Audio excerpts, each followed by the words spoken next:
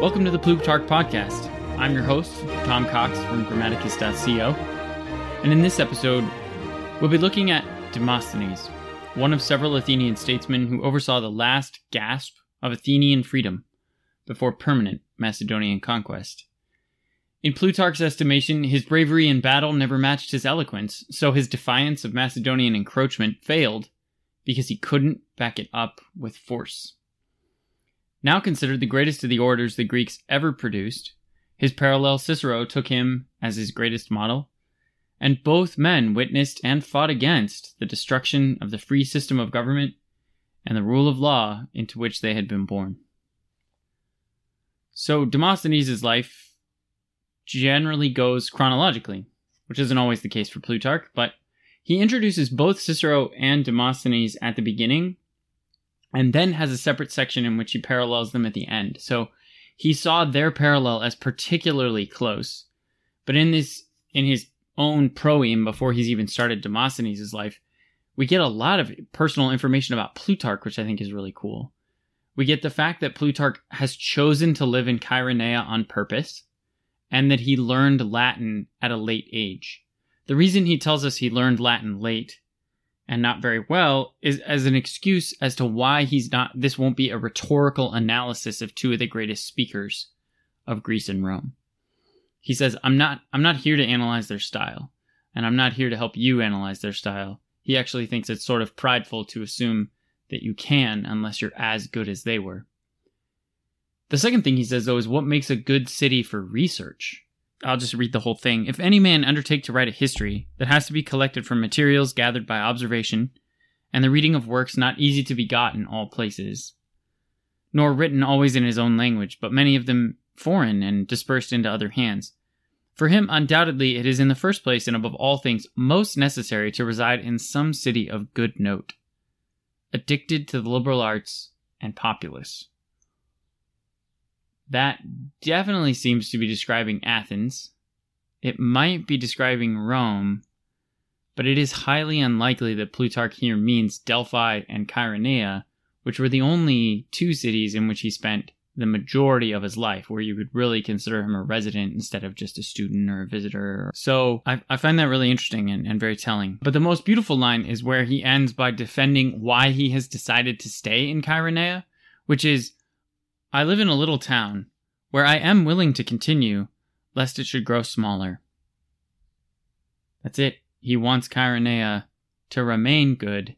He knows it's not great, but he wants it to remain good, so he's not going to give up on it. I just think that's really cool. Respect, Plutarch. But there's really four major episodes that we'll look at in Plutarch's life of Demosthenes, and they tend to happen chronologically. We have the rise to the political power and the struggle to gain speaking ability that go hand in hand. Demosthenes is not a natural-born genius who walks into the law courts or walks into the Athenian assembly and immediately convinces everybody that he's right and has them all praising him. As a matter of fact, the exact opposite happens. But once he has worked that out, the Macedonian power in the north seems to be rising under this guy named Philip, who's consolidating his power and moving first against the Athenian allies, then against Athenian colonies, and finally marching on Thebes and Athens themselves. And that ends pretty badly for everybody in the Battle of Chaeronea, in which Philip gets full control over Thebes and Athens. But a couple years later, he dies, and Alexander, his son, not yet having earned the title the Great, takes over, and Demosthenes finds himself at the lowest level of his power and influence, because not only does Alexander reassert control over Thebes and Athens and Corinth, but he demands that Demosthenes be exiled. And Demosthenes actually is almost ordered to be put to death by Alexander. So Alexander dies eventually too in the east, in Babylon. And then we have the successors of Alexander, one of whom is Antipater, who had ruled as a regent for Philip while Philip was on his campaigns, and had ruled as a regent for Alexander while Alexander was on his campaigns. And so Antipater comes down after the Greek poleis revolt for the third time against Macedonian power, he ends it with an iron fist. He comes down and demands that Demosthenes be killed. So let's take a look at this. The Athenians really, the reason I call it the last gasp is because they really tried each time there was an opportunity. But the most important time, when they could have listened to Demosthenes and united around him, we'll see when we study some of the other lives, particularly Phocion, that the Athenian political powers couldn't even unite against the common foe, Philip. So Demosthenes starts off life as an orphan. He's disadvantaged, and he actually is so young that he's taken advantage of by his guardians, who basically steal anything he was supposed to inherit. This is his first foray into law. He has to fight for his own property to get back what's rightfully his, and he fails. His early attempts at public speeches also fail because the Athenians don't listen. So he fails in court, and he fails before the assembly. One of his biggest failings is that he sounds antiquated. They compare him, his fellow Athenians compare him to Pericles, who died 75 years before Demosthenes takes the bema.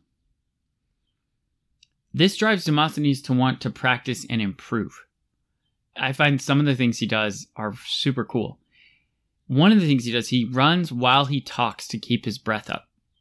The cardiovascular intensity reminds me of the only story I've ever heard that's even close to this, is that Beyonce would run and sing at the same time so that her vocals were not influenced by her dancing.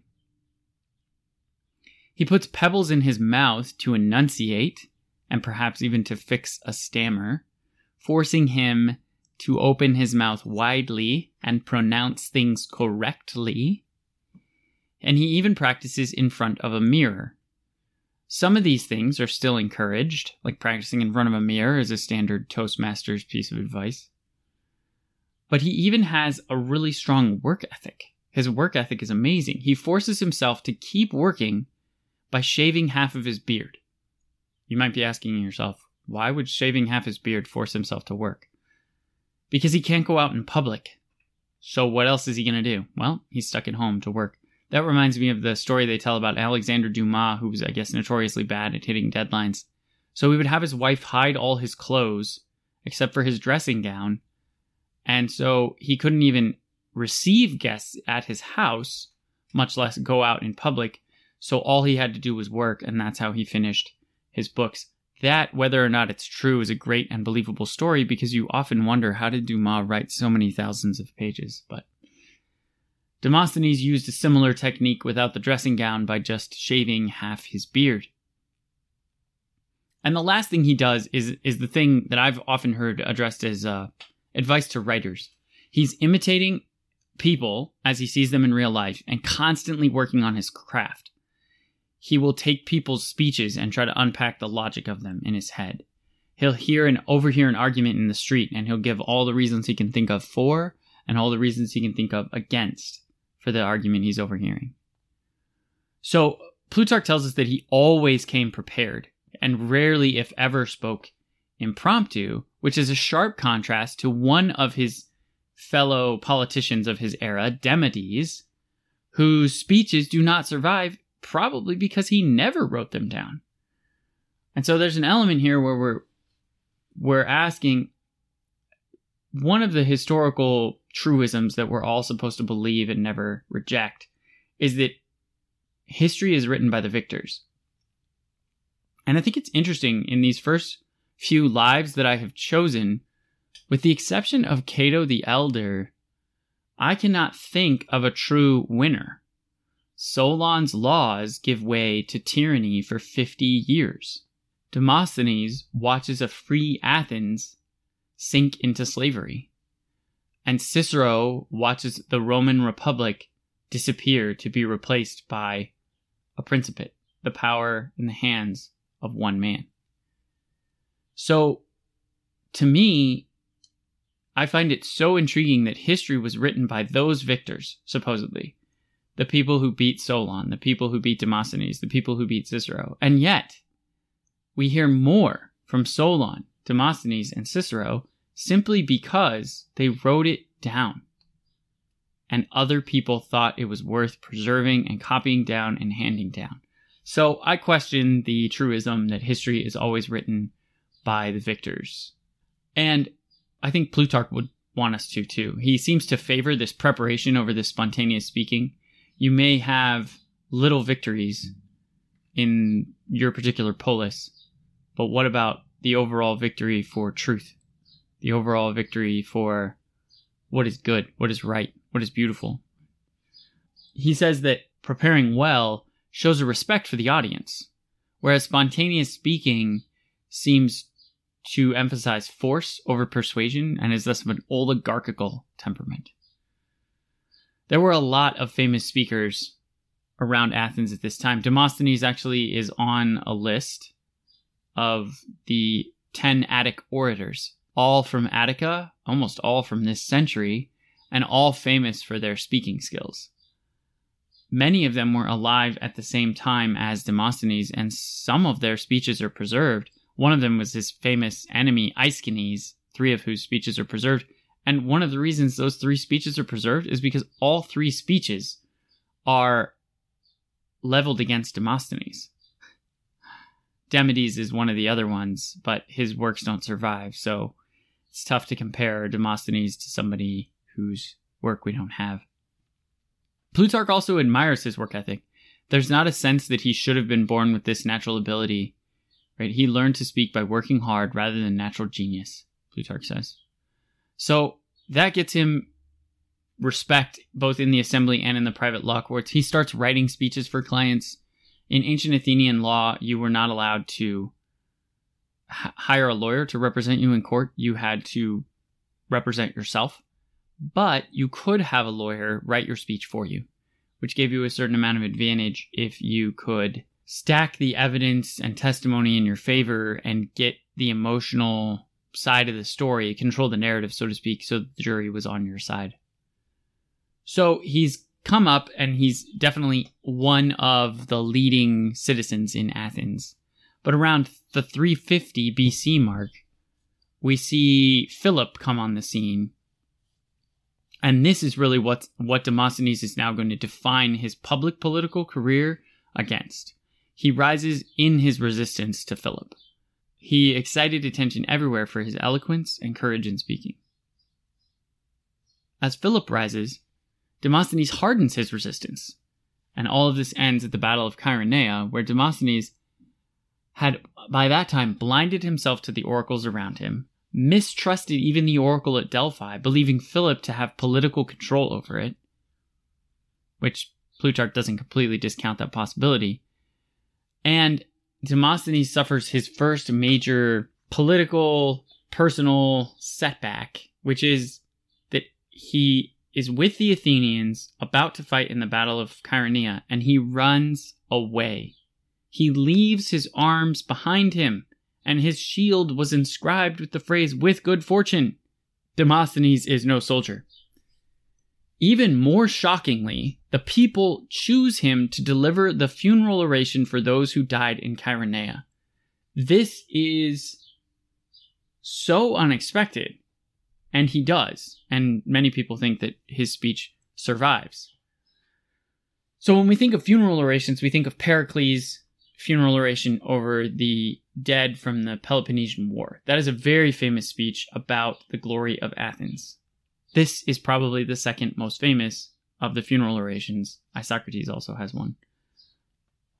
And it's this speech, or this action, I guess we could say, that draws the attention of Persia, and Darius III starts to give Demosthenes money and support, seeing him as a powerful ally against Philip. Because what's going to happen? Once Philip of Macedon has conquered Thrace and Greece, who knows whether he's going to turn east, Persia, or west. So the next phase brings us to Alexander and the exile. 2 years after the Battle of Chaeronea, Philip of Macedon is dead. So he has crushed the Theban and Athenian resistance only to watch it rise in his death. Philip of Macedon is not only dead, he's assassinated. So all of the Athenians, including Demosthenes, celebrate wildly. one of Demosthenes' political enemies disapproves of his celebration because Demosthenes' own daughter had died a week earlier. Plutarch has a great aside on whether or not it's more important to celebrate public goods or to sorrow for private losses, and the ways in which it's appropriate to grieve. Demosthenes gathers up as many of the free Greek cities as are interested in a league against Alexander, and it is so utterly crushed that this time, instead of just losing a battle and everybody being forgiven, Thebes, the city just north of Athens in Boeotia, is burned to the ground. Everything in Thebes is burned to the ground except for the temples and the house of one poet named Pindar. The orators, right, which everybody knows are the leaders of the Athenian democracy, so the famous speakers are demanded as hostages for Alexander. But Demosthenes convinces Alexander, he goes as an ambassador to Alexander and convinces Alexander to forgive them, which he does.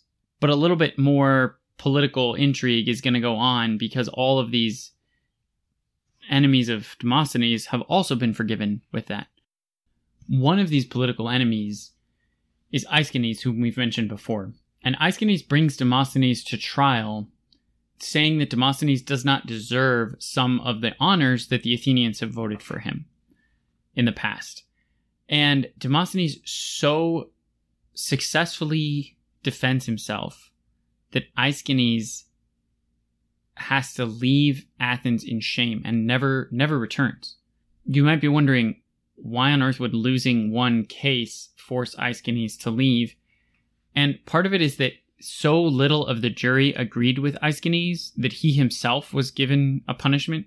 So if you brought someone to trial and you lost, and more than 80% of the jury agreed with the defendant rather than you, the prosecutor, you were actually fined because essentially you were seen as somebody who wasn't seeking justice. You were just trying to get even with somebody. And it became so obvious that in these large jury numbers, 500 jury members, or you couldn't even get 20% of them to side with you, then you yourself were punished. And so to avoid the punishment, Aeschines skips town, leaves Athens, goes to Rhodes, and never returns. So at least one of Demosthenes' enemies is politically defeated in Demosthenes' lifetime. Unfortunately, not all of them. And then there's this story about Harpalus. Harpalus was a friend of Alexander's who was put in charge of Asia Minor. Now, this guy had a reputation already for embezzling money, just fleeing the scene with large amounts of money. And the second time he does this, he comes to Athens. So the Athenians already know his reputation. He's run away with a lot of money before, and he demands sanctuary. He ultimately demands that they treat him like a political exile. And obviously the politicians in Athens are split as to what to do, because he arrives with so much money and he's willing to share.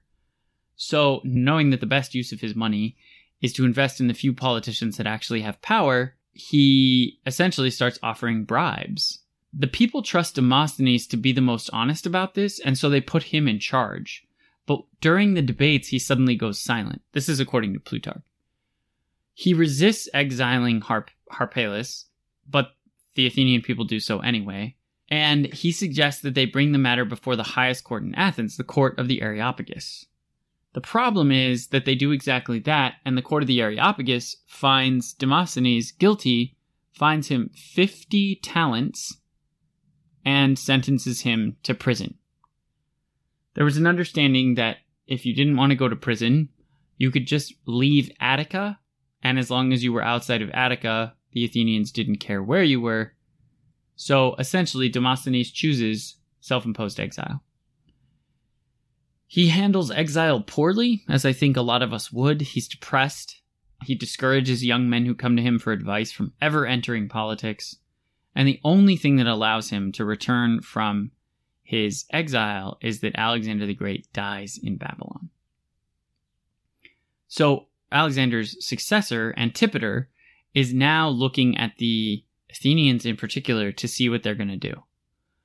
Demosthenes, as he's recalled from exile, he's welcomed into the city with so much rejoicing, like he's a hero. He didn't go far. He went to the island of Aegina, which is on the other side of the Saronic Gulf. But he pulls into the port of Athens, which is the Piraeus, and they accompany him all the way from the port all the way up. It's about a mile to the Acropolis. And Plutarch tells us that he received a more honorable reception than anybody since Alcibiades, and maybe even more grand than the reception that Alcibiades received. I just plant that seed because when we do the life of Alcibiades, that'll be a really important scene. He still has to repay this fine, though, the fine for 50 talents, but the Athenian people even find a way around that. They can't legally just forgive him of the fine, so they appoint him to a religious position and then give him 50 talents of the public funds in order to fulfill his religious obligation as a overseer of a certain ceremony. So he probably promptly takes the 50 talents and uses it to pay off his fine. Now it's interesting because Demosthenes, that same guy who had gone up to Alexander and begged for the lives of all the orators of Athens, is now working closely with Antipater and his son Cassander.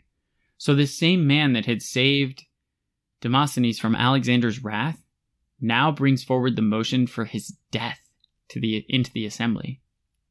And Demosthenes once again flees the city.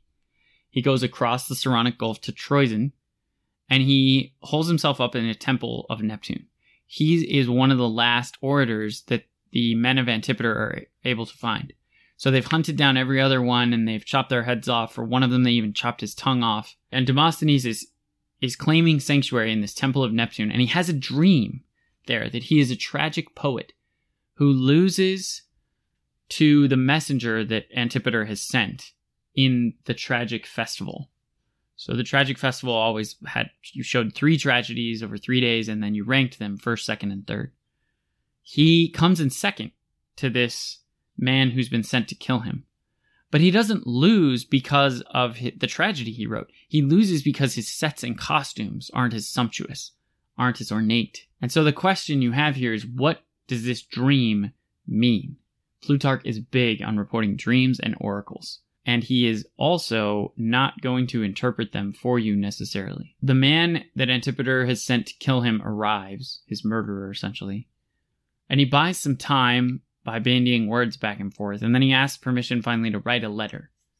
And in ancient Greece, if you were writing on papyrus, you would write with a pen that was just a hollow reed pen, and you would pick up ink in it from an inkwell. So he takes the pen as if he's going to think and put the pen in his mouth, as we still do, but he has hidden some poison in the top of the pen, the hollow part of the top of the pen, and he sucks the poison out, and he knows that he's going to die, and Antipater and his henchmen will not be able to kill him.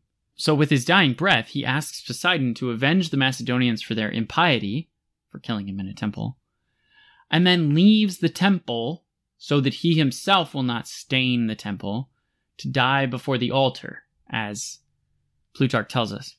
It's important to remember that altars were outside of the temple for pagans, because altars were a place where a lot of messy animal sacrifice happened. And so you needed and wanted a place where it would be easy to wash away blood and have things light on fire and open air for the smells. And so him dying before the altar does mean that he made it out of the temple. But he asks Poseidon to avenge the Macedonians for their impiety. And it's interesting because Plutarch, again, is not going to give us the answer, but perhaps the vengeance of the Macedonians comes in the form of the Roman legions 150 years later. So what is Demosthenes' legacy? The Athenians have erected a statue of him in brass. The inscription is quite telling. It says, "Had you been for Greece this strong, as wise you were, the Macedonians had not conquered her." Then he actually ends the life of Demosthenes by telling us what happens to his enemy Demosthenes. Demosthenes, who had turned traitor, playing off the different successors of Alexander, struggles with exactly that. Cassander, the son of Antipater, discovers that Demosthenes is sort of playing both sides, trying to figure out which of the successors of Alexander is actually the most powerful, and he kills Demosthenes in a particularly cruel way murdering his young son while Demosthenes holds him, and then killing Demosthenes. Plutarch takes that, though, and draws the lesson for us, saying that traitors who sell their own country sell themselves first. So Demosthenes was far too self-interested to count as a statesman. So, big picture. There's some fun questions that Demosthenes' life brings up. The first is the eternal question, is it hard work or is it genius? Plutarch seems to come down squarely on the fact that Demosthenes was a great speaker, not because of a lot of inborn talent, but because of hard work. So you have a lot of people coming around to that conclusion again now, the 10,000 hour rule, and a number of different books, popular books, but I think that debate will never fully be settled, which is exactly why it's such a fun question to ask. It's probably a both and, but nobody knows which comes first, the genius or the hard work. Demosthenes flees in Chaeronea, but he's still allowed to give a funeral oration over the fallen. There are some odd things like that happen in history. You know, someone can be a coward, a draft dodger, and then later treated like a hero. I won't name names, but it's just interesting. He's admired for his constancy, and a lot of people have really done the research and tried to dig in to see if he actually received that bribe.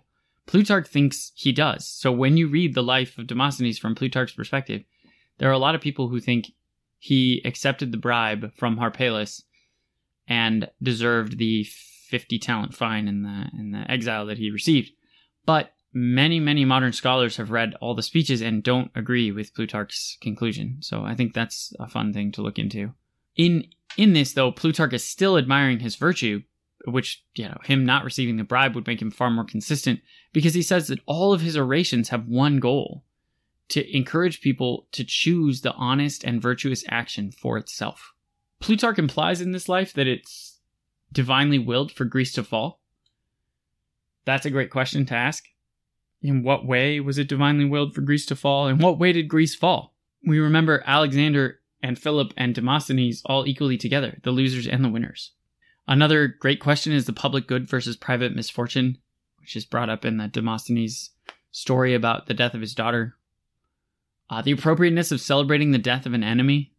When an enemy dies, what is the appropriate way to be glad that the effects they can no longer be the cause of, right? The evil effects on our country they can no longer be the cause of. I think of when I lived through the death of Osama bin Laden, I thought about that a lot.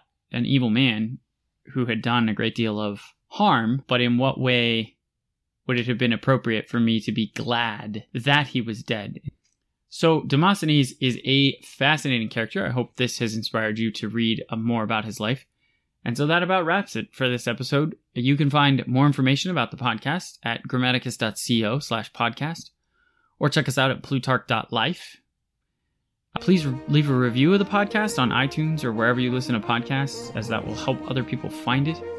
Thanks as always for listening, and I hope I've inspired you to open Plutarch and let his lives affect yours.